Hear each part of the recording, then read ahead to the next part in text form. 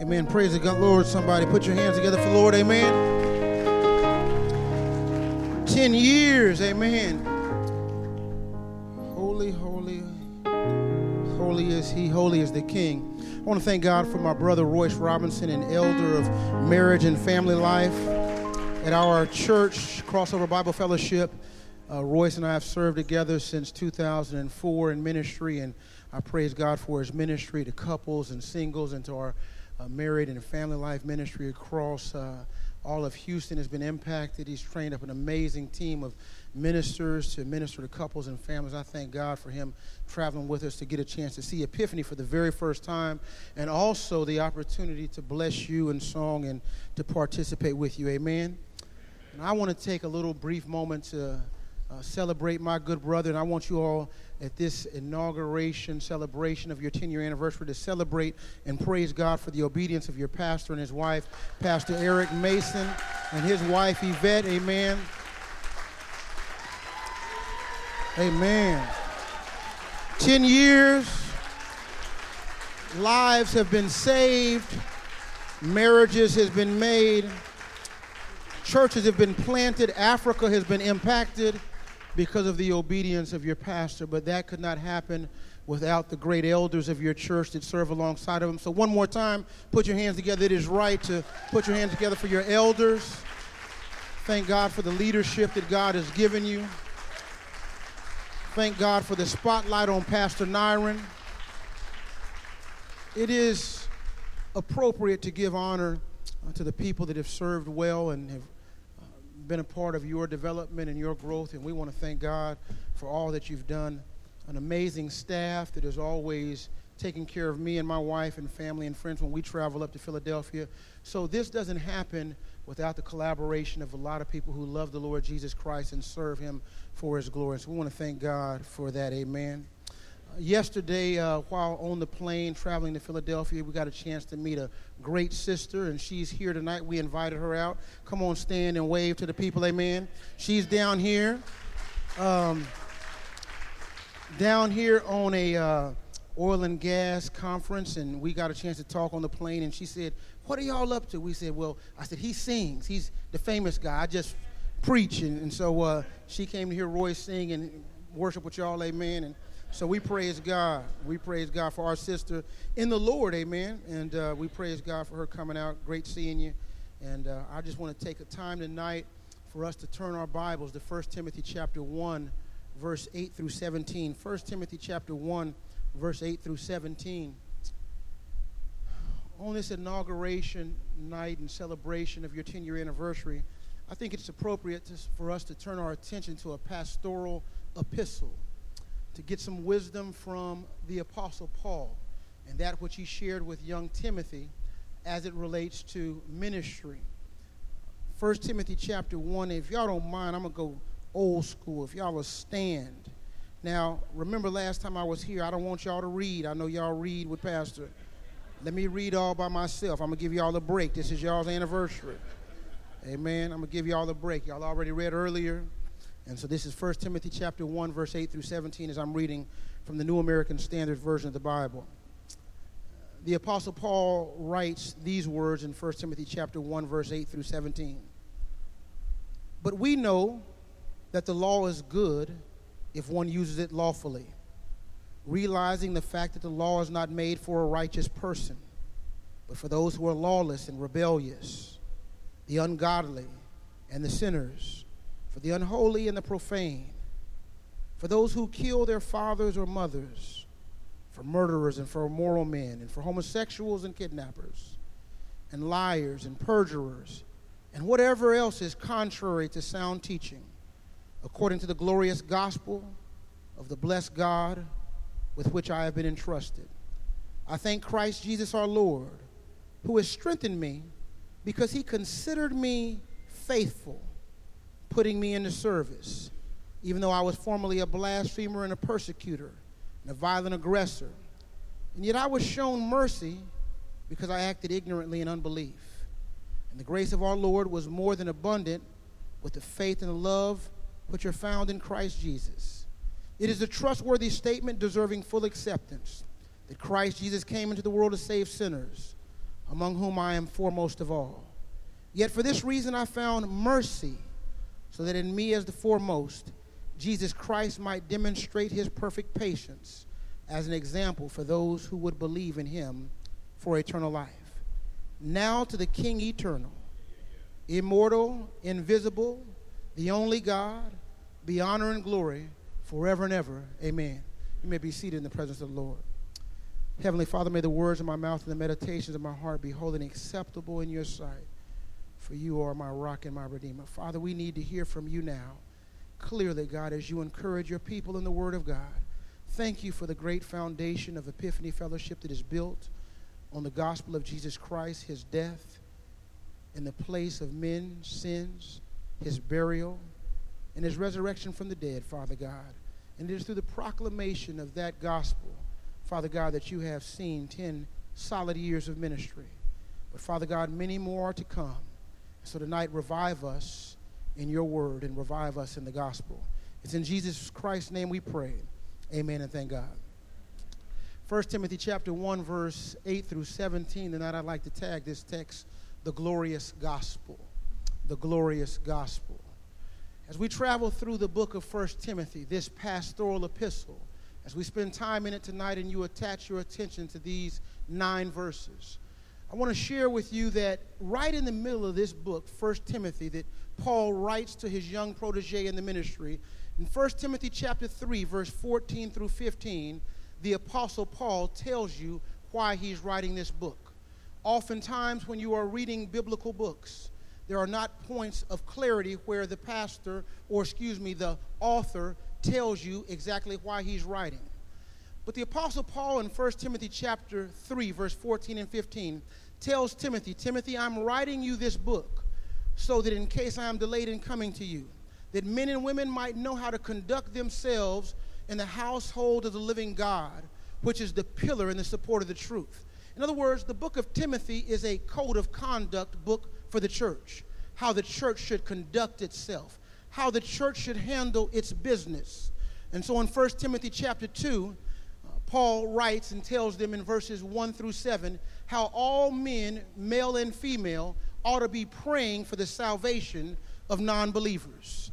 And then in verses 8, 9, he tells you about how men, he now moves to from mankind to men in specific, that we ought to be lifting our hands and lifting up our hands in prayer without wrath and dissension, united together as brothers and sisters, lifting our hands.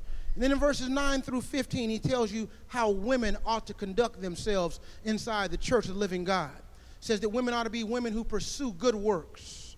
Women ought to make sure that they are women who have godly living and godly lifestyle, and that their clothing ought not be distractive in the gathering of those that worship together. It's an interesting statement because it's actually an upgrade for women in the culture. A lot of people look at the way Paul handles women and they say Paul was a chauvinist. That's a total lie.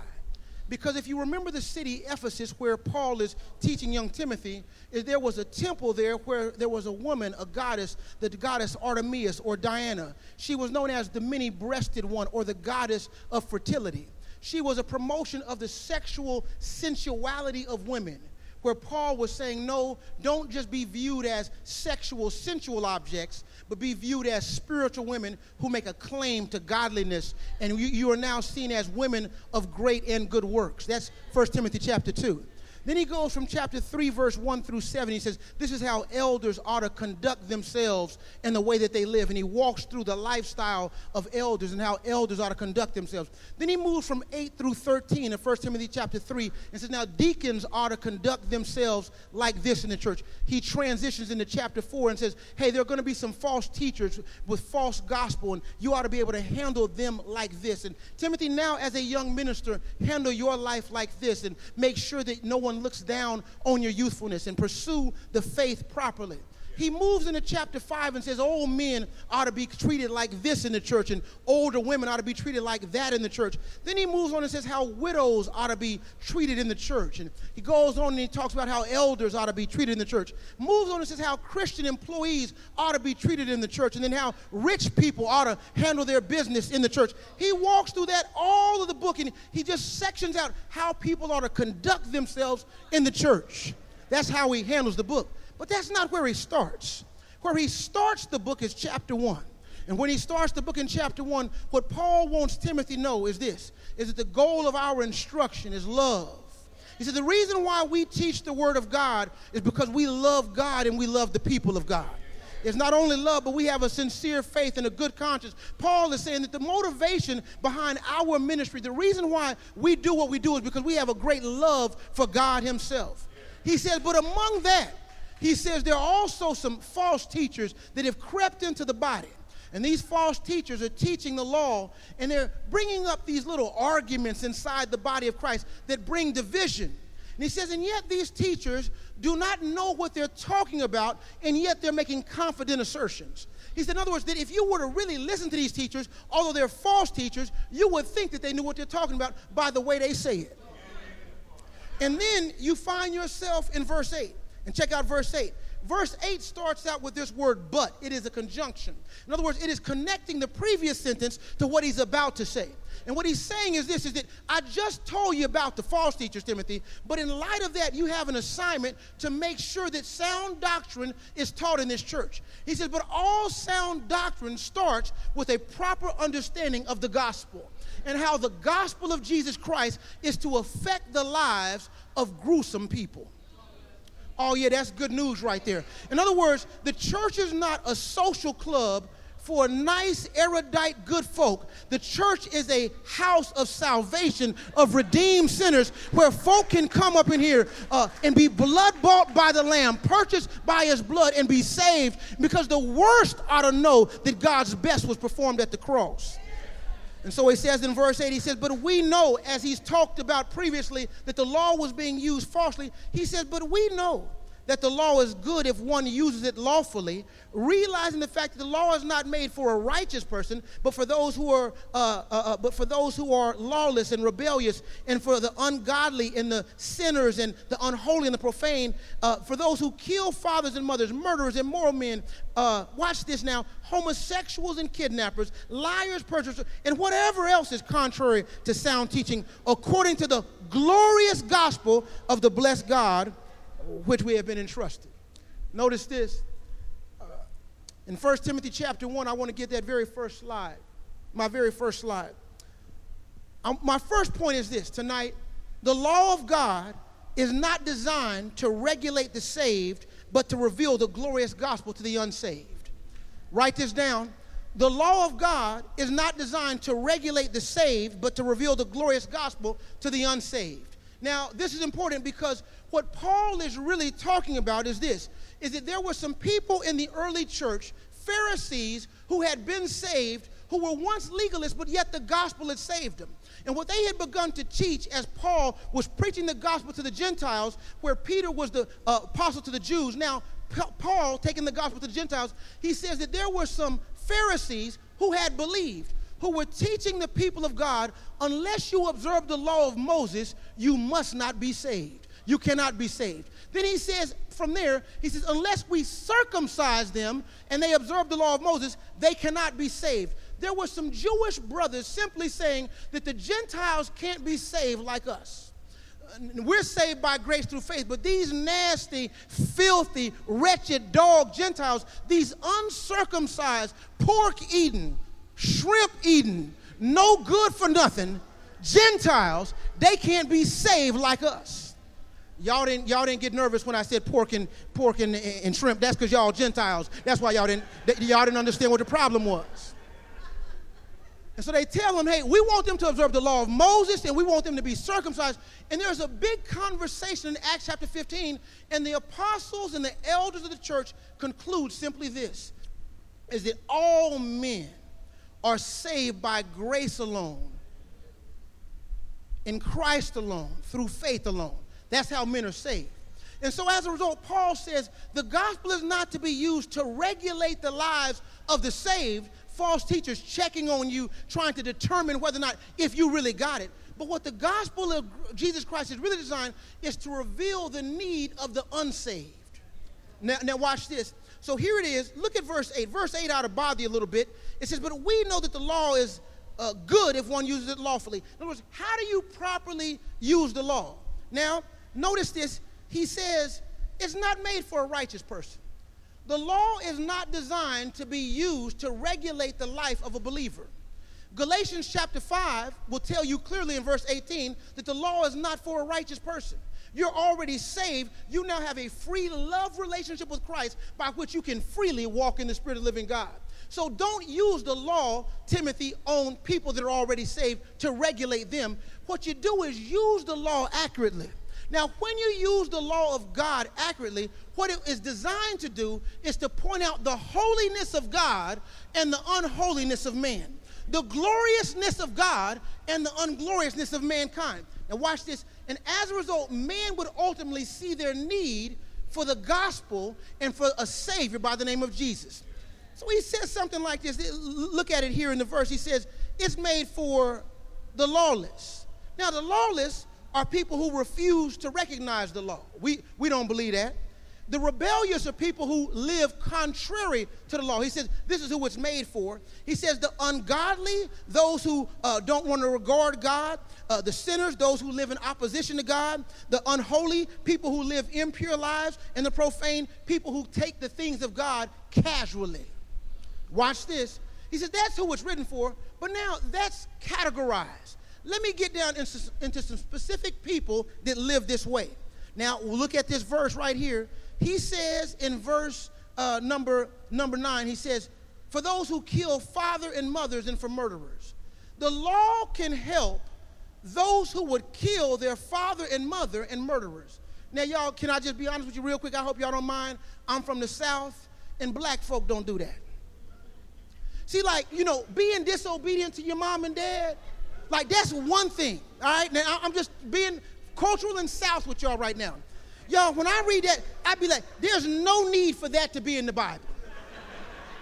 Because my mom and dad taught us, boy, yes, ma'am. My mom and dad didn't believe in timeout. They believed in a belt, amen? That's what my mom and dad believed in. So I don't even understand how the Holy Spirit would write that the law is designed for those that would kill fathers and mothers, to point someone who would do something like that to Jesus.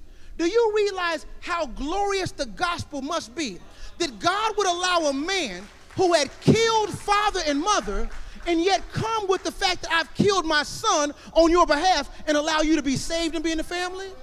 That's the glorious gospel. See, you got to find out if you're going to be revived in a gospel that saves all mankind. So watch this. As a result, recently in Houston, about 3 months ago, it was over the summer, there was a killing in Houston. It was a young man who had played in the NFL, graduated from Texas A&M University, played for the New York Jets and for another team, and his son, going to a very wealthy private school in Houston, shot and killed his father and his mother. And now has a lawyer working on his behalf to say that he didn't do it, but it was someone else who came in the house. Now, when I read the article, y'all, can I be honest and cultural one more time? I said, this got to be somebody white. Why? Black folk don't do stuff like that. And then I read the article, I said, it's a brother? Oh, Lord. A young black man had killed his father and mother and then got a lawyer to represent him to say, watch this, I didn't do it. But do you realize that the glorious gospel can still reach that young man if the court rules against him and it's proven that, yeah, you did it, while sitting in a prison, a minister can go in that prison cell and the gospel can go forward and reach a man who not only killed his mom and dad, but lied about it in his legal courtroom case. That's the gospel. Watch this. He says, but not only will the gospel save those who kill father and mother, but watch this. It'll save murderers and immoral men and homosexuals. Now I'm going to move away from all the rough stuff to the pleasurable stuff. He says the gospel will save immoral folk. Now that word immoral in the Greek language is the word porneia, where we get our word pornography from. It means all forms of illicit sex outside of the marriage covenant. Anything that you've done where you could say, I did not have sexual relations with that woman, but yet you did something. You did something. You did something. Watch this now. The gospel can go and reach the sexually immoral people of our culture today.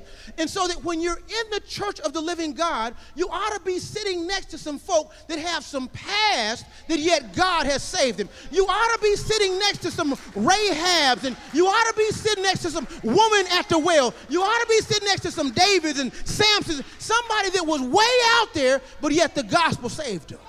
The immoral, the gospel can reach them. Now we like the immoral, but the homosexual, that's a little different.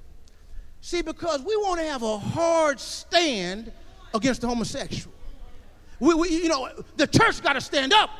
We can't stand for this. Well, I want you to turn with me in your Bible to 1 Corinthians chapter 6 real quick. In 1 Corinthians chapter 6, I want you to understand what the church ought to be doing. See, when God allows the church to carry the gospel, the church ought to have all kind of folk in it, amen? Check out this 1 Corinthians chapter 6, verse 9 through 11. The Apostle Paul writes, and he says, "Or do you not know that the unrighteous will not inherit the kingdom of God? Do not be deceived, neither fornicators, nor idolaters, nor adulterers, nor effeminate," here it is, "nor homosexuals, nor thieves, nor covetous, nor drunkards, nor revilers," that's describing all of us right now, "nor swindlers will inherit the kingdom of God." Now check out this verse. "Such were," past tense, "some of you, but you were washed, but you were sanctified, but you were justified in the name of the Lord Jesus Christ and the Spirit of our God." In other words, in the Corinthian church, there were some folks that you wouldn't know that you want to be sitting next to. See, when you have a gospel preaching church, the gospel is going to draw people from all kind of backgrounds and bring them into the family of God, and then we can work with them on all the other stuff, but the gospel ought to draw somebody. Walk back with me to 1 Timothy chapter 1. And so he says it'll reach immoral persons, homosexuals, kidnappers, and liars, and perjurers, and whatever else is contrary to sound teaching, according to the glorious gospel of the blessed God, which I have been entrusted. Now watch this. Paul is going to say, I've been entrusted with a glorious gospel. That when I think about the gospel, I've just categorized in your mind, young Timothy, the type of people that are going to be reached by the church. How should the church conduct itself? It ought to be preaching a gospel that reaches people from all type of sinful backgrounds, to where those people of sinful backgrounds get pulled into the church of the living God. And the reason why Paul was concerned about the legalistic teachers is because the legalistic teachers were trying to regulate lifestyle while not yet concerned about the Lord. And how the Lord frees men to live righteously. Now Paul, dealing in the text right here, check out verse 12. He says, "I thank Christ Jesus, our Lord, who has strengthened me because he considered me faithful and he put me in the service. Even though I was formerly a blasphemer and a persecutor and a violent aggressor, yet I was shown mercy because I acted ignorantly in unbelief." Now watch this. Here's the next point. Paul received and recognized God's overwhelming predestined affection and plan of action through the glorious gospel. I'm going to repeat myself. Paul received and recognized God's overwhelming predestined affection and plan of action through the glorious gospel. In this verse, Paul says, "I thank Christ Jesus our Lord." Now, when Paul begins to thank God, this is the only place really where he thanks Christ like this in all of the Bible. He says, "I thank God. I thank God, Christ, for his amazing favor towards my life. I thank Jesus Christ for the fact that he looked at me and his favor fell on me and he graced me with salvation." He said, "I want to thank Christ for saving me." In other words, if Paul is going to write to Timothy about how the church ought to conduct himself, Paul starts with how the gospel affected me.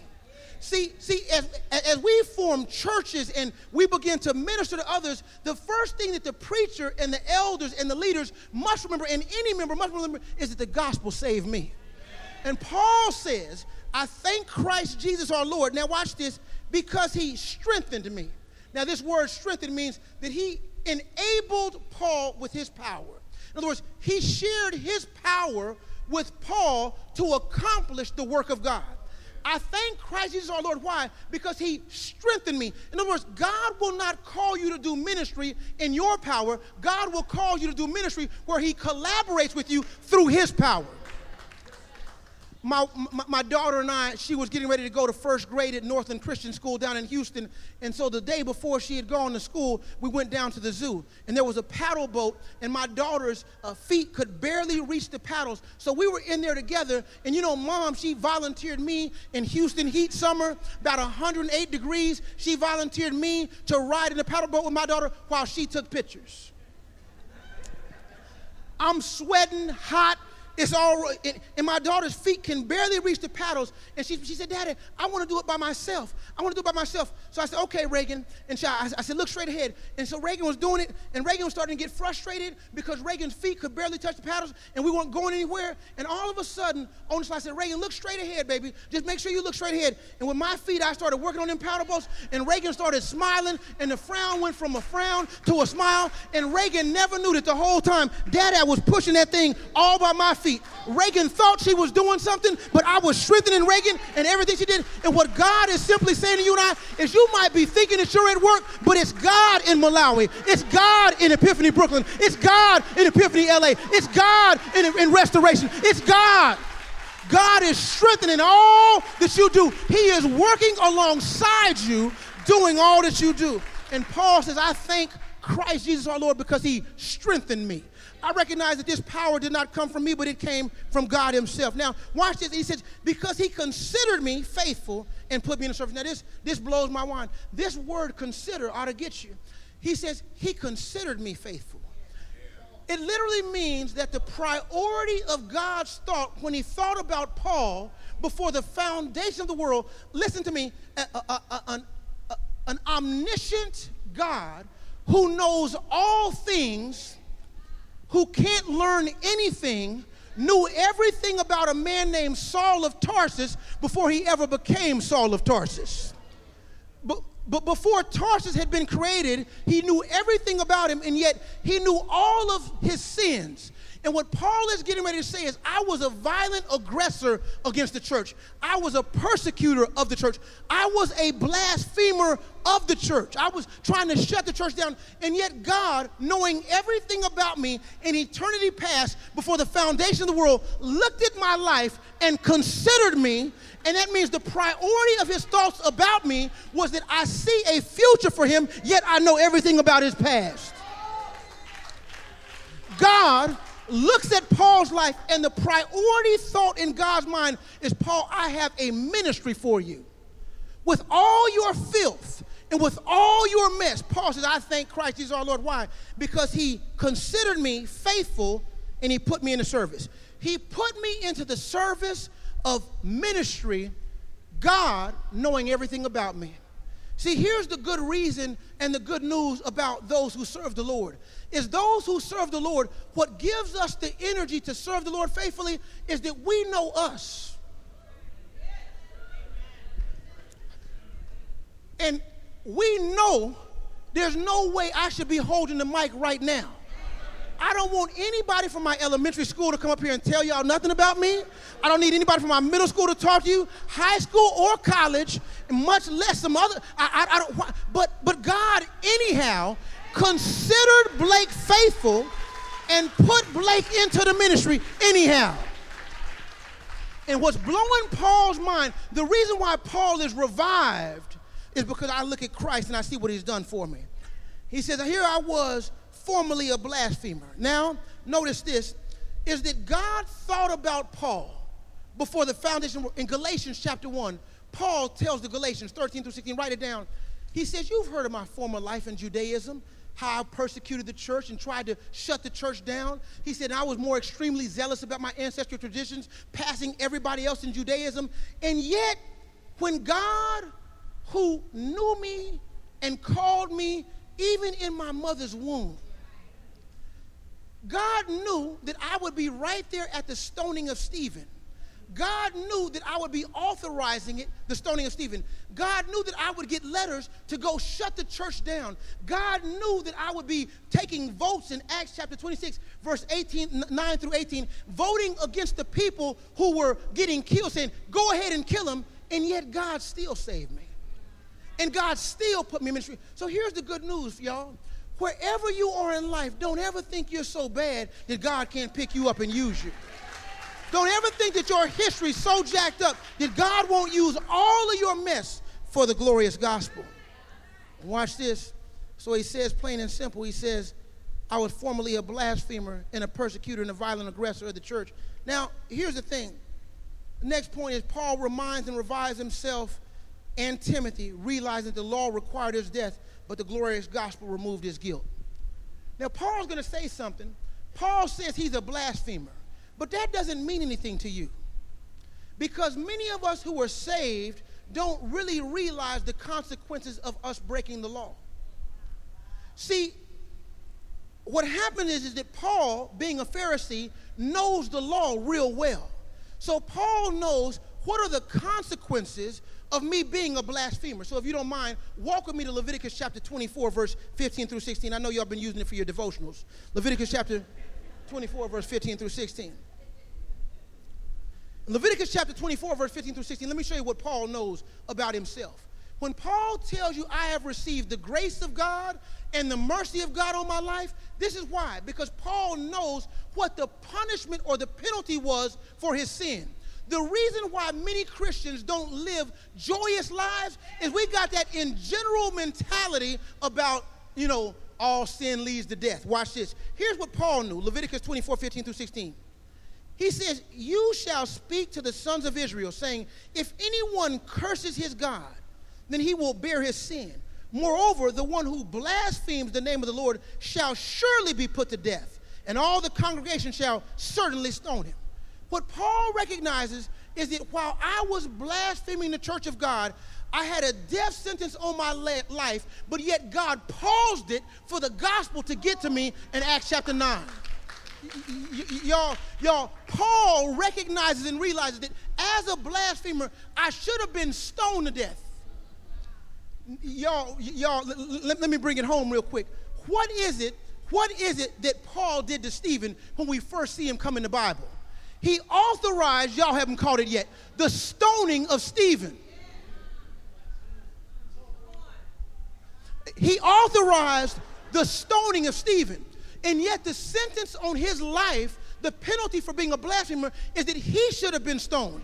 He stoned a man who was preaching the gospel while he was hating on the gospel, and then God would save him and allow the punishment not to befall on him, and yet the grace of God would set him free.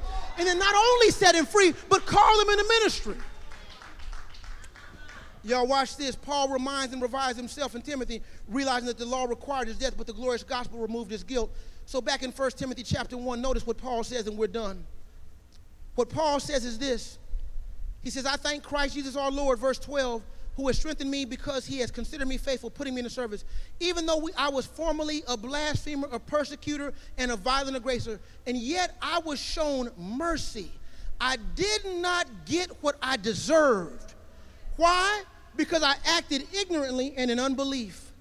And the grace of our Lord was more than abundant with the faith and love which were found in Christ Jesus.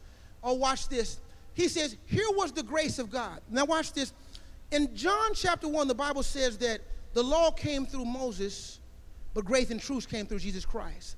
The Bible goes on to say that we have all received from him grace upon grace.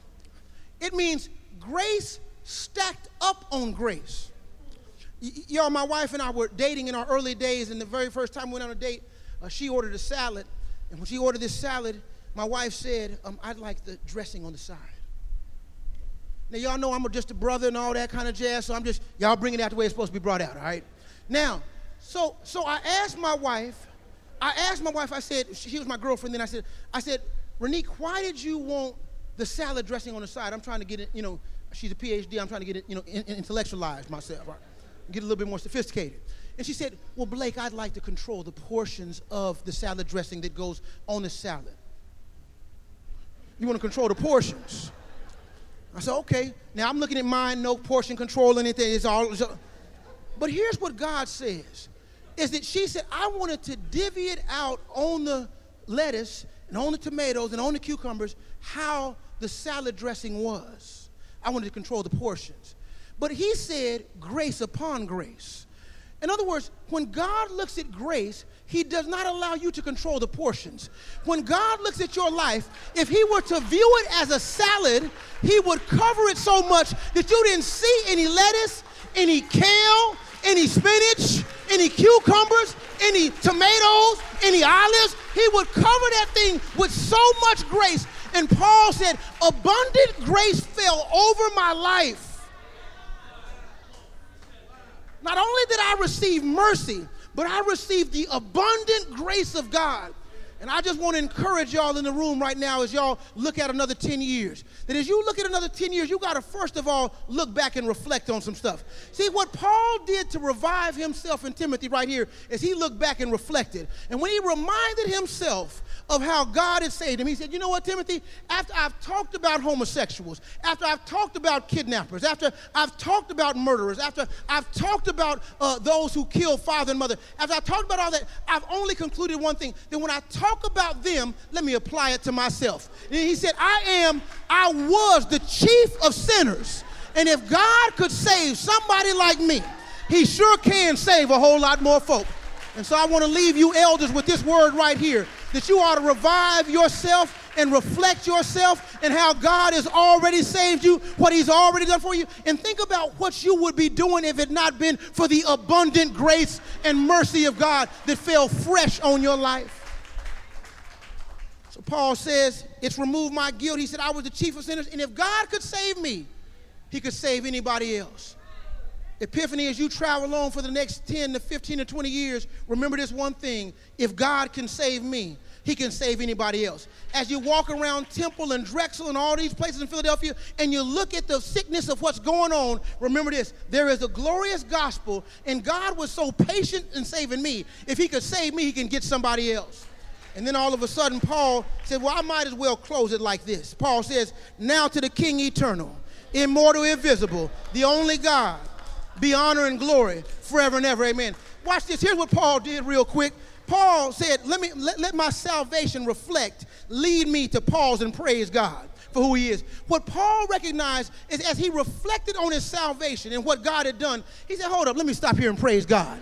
And he said, now unto him, to the King eternal, to the King immortal, to the King invisible, to the only sovereign, to the only wise God. Paul said, right now, let me stop right here and praise God for all these. When I look back over my life and I see that he considered me faithful and put me in the ministry, I want to bless the Lord right here. So as you continue, reflect on what he's done, revive yourself in his ways, and remind yourself that we've got a wonderful God to praise. And as a result, you want to carry a glorious gospel into the future generations. Why? Because if he can save your pastor, save your elders, then he can save anybody. What Paul is saying is I might be the apostle to the Gentiles, but when I look back over my life, regardless of anything that's on my resume now, I remember I was the chief of sinners. And if God could save me, there's so many more out there that can be saved. So I want to pray for you that more and more salvation, more and more baptisms come. Why? Because the elders and the leaders of this church reflect on the fact that God saved you and you're totally blown away. Paul says, I am what I am by the grace of God. Let us pray. Father God, right now in the name of Jesus, Father, we come to you and we ask, God, that you would speak, Father God, fresh in our hearts. Lord, allow us to realize that, God, oh, how much grace upon grace, how much mercy. And yet, Father God, when we categorize other people's sins and we categorize them like that, if we don't reflect and remember where we were, Father God, we might stop preaching a glorious gospel. Paul said you overcome legalism by reminding yourself of the fact that you got saved.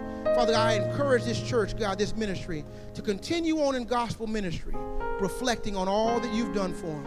Thank you for putting these men and these women into the service of your kingdom and consider them faithful. In Jesus' name we pray. Amen and thank God. Let's give God a hand praise.